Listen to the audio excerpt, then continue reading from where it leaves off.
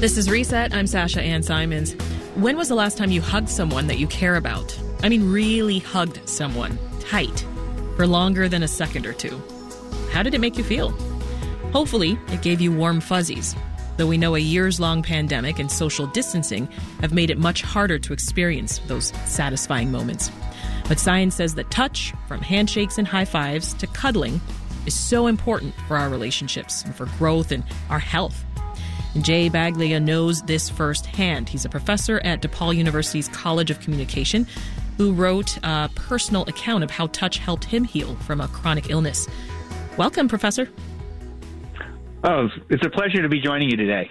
So you wrote an essay about your experience dealing with cancer a few years ago. What was that like for you? Well, the experience was kind of mind-blowing. It came out of nowhere. I was originally put in the hospital under suspicion that I had pneumonia, but after a couple of days, it was confirmed that I indeed had stage 4 non-Hodgkin's lymphoma. Mm-hmm. So how did touch eventually play a role in the healing process? Well, in the clinical setting, touch is obviously something that is employed instrumentally, touch to accomplish a clinical task. And then there's empathic touch as well, or touch that communicates emotions or social support, touch which responds to vulnerability, fear, or uncertainty. I think that with oncology nurses in particular, there is an awareness that some of the things that they do with patients, touch can sometimes elicit pain. For example, as someone who was undergoing 6 months of continuous infusion chemotherapy, I had a port implanted in my upper chest. And to access that port, whether to draw blood or to administer chemotherapy, you had to jab that port with a very sharp needle. And so touch was something that did sometimes include pain, but I think that the relationship that I developed over those months with the oncology nurses also showed me that their caring touch, just a hand on the shoulder. Often it was also true that I would receive a hug of encouragement and a good job, sort of pat on the shoulder or punch in the arm. Yeah. I mean, so touch also had that other component of empathy. Interesting. How do you feel that your recovery would have been different without those benefits of touch? Well, that's kind of what prompted the essay. This particular journal has a column called Defining Moments, and it was after a couple of years of remission.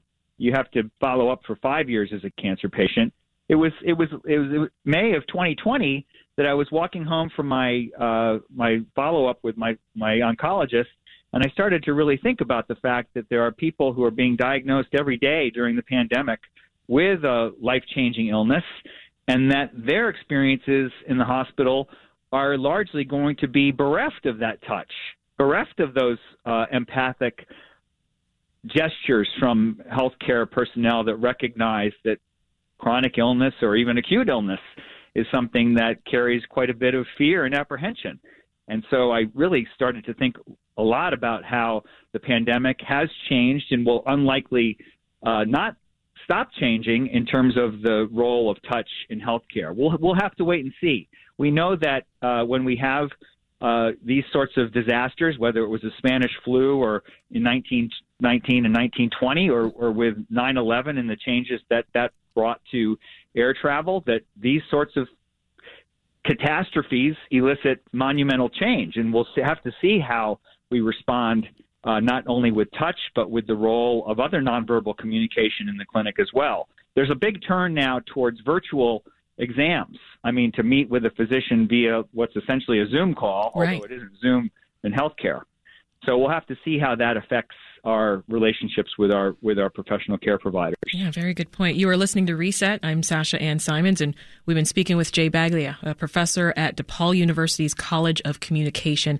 Thank you so much for sharing your story with us.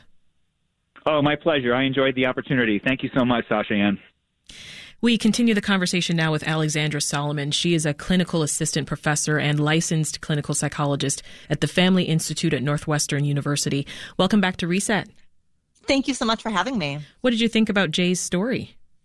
It's a beautiful essay. I really enjoyed reading it. And he did a beautiful job of kind of contrasting healthcare, in the world we once knew and some of the fears and concerns about healthcare in the current day and age. And I think a lot about that as well, thinking about nurses burnout and physician burnout and how that affects the entire system. And we know that healing touch has been an aspect that touch has been an aspect of healing for at least 5,000 years. Jay, Professor Baglia cites that in the essay, a 5,000-year history of touch being a power of healing. So give us the scientific explanation for the role that touch plays in how we heal.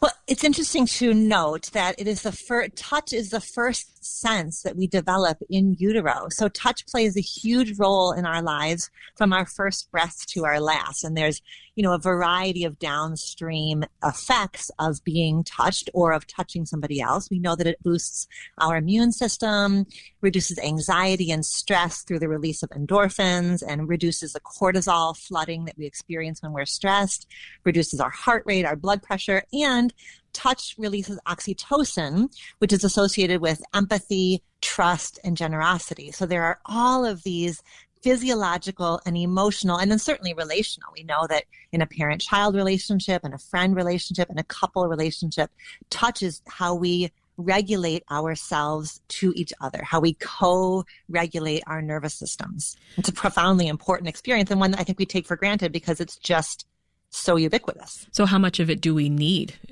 Is it possible to get too much touch?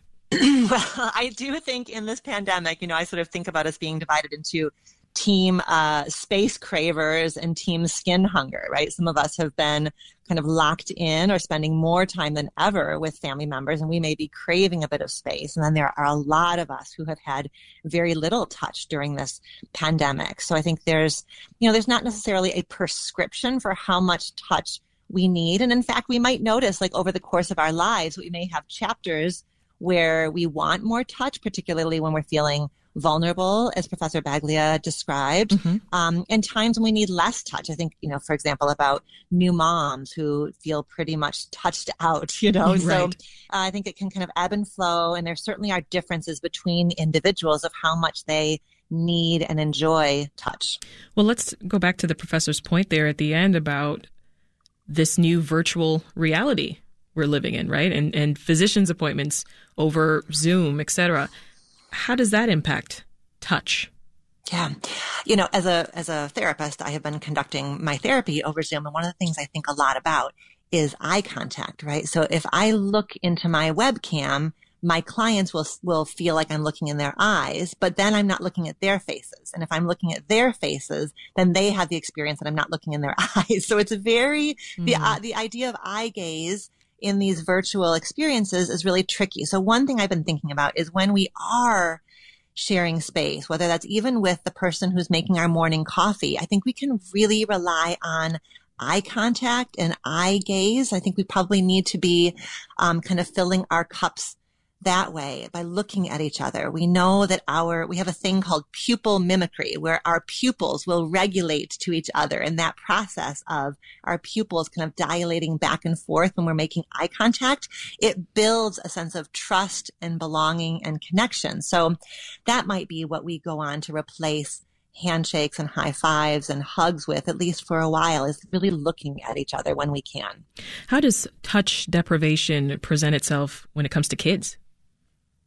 Well, touch is hugely important in infant and child development. It is like not a luxury, but a necessity. So when we're little, we learn how to regulate our own nervous systems by having the big people who are caring for us regulate our nervous systems for us. So think about how we rock babies and we pat babies. So all of these sort of touch-based gestures communicate to a little person who doesn't have much of a nervous system developed yet, communicate to that baby, you're safe, I'm here, you're not alone. And so those early experiences of touch and having a big person regulate their bodies to the little person's body kind of lay the foundation then for us to learn how to soothe ourselves when we get older. So the impact of touch for little people cannot be overstated. It's why I love that parents and caregivers and teachers are doing something now where they will say to a little person, do you want a hug or a handshake or a high five or nothing at all? Because touch is a two-way street, right? It's relational. I want little people to have that experience that they get to say when and how they get touched. I think that's a really nice practice that I've seen so much more of lately, of asking kids to weigh in on how do you want to be touched? What kind of touch are you available for? That piece is so important. Asking first, for sure.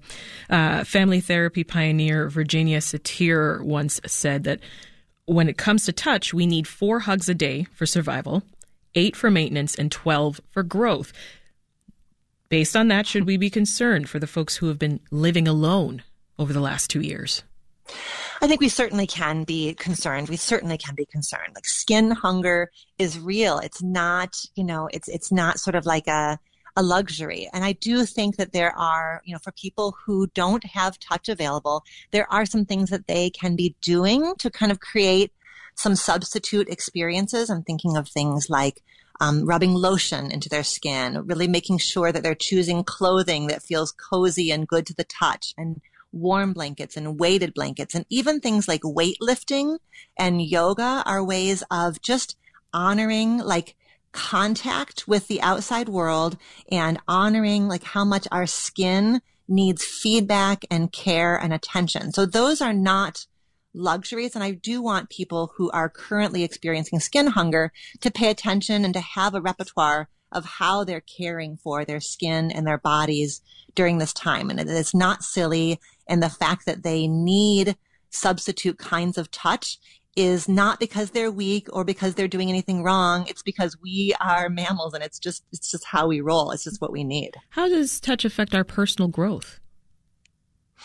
I think that's an interesting question. I think for some of us, unfortunately, we had the experience early in our lives of touch being used for harm, right? Touch being used in painful ways. So sometimes then part of our healing is creating relationships that are restorative and starting to create for ourselves experiences of touching and being touched that are benign, that are gentle, that are pleasurable. And so touch can be something that, if we have a history of painful touch, we can work on healing ourselves through restorative, nurturing touch. And touch, I think touch helps us feel safe, and it helps us feel like we belong. And then we feel brave, and we feel brave to try new things and to grow and to stretch ourselves. So I think that the connection between touch and self-growth or personal growth is pretty strong. Interesting. Well, just a few seconds left with you, Alexandra. I understand that you're also working on a new podcast that's about important relationships in our lives. So aside from touch playing this role in our connections, give me a brief list of what else you discuss. This has been such a wonderful project. The show is called Reimagining Love. It's a weekly show. You can get it wherever you get your podcasts. And it's a variety of kinds of episodes. Sometimes I'm in conversation with a guest expert, and we're talking about dating or breakups or sex or family relationships. Or I'm doing a deep dive into some aspect of relationships. And sometimes we feature a real relationship story, whether it's a parent-child relationship or a sibling relationship. And we're kind of looking at their story of transformation and healing and taking lessons from that into our own lives. So it's been a really, really wonderful project. That's awesome. Alexandra Solomon is a clinical assistant professor and licensed clinical psychologist at the Family Institute at Northwestern University. Thank you so much. Want more context on the top issues of the day? Find the podcast, WBEZ's Reset, wherever you listen.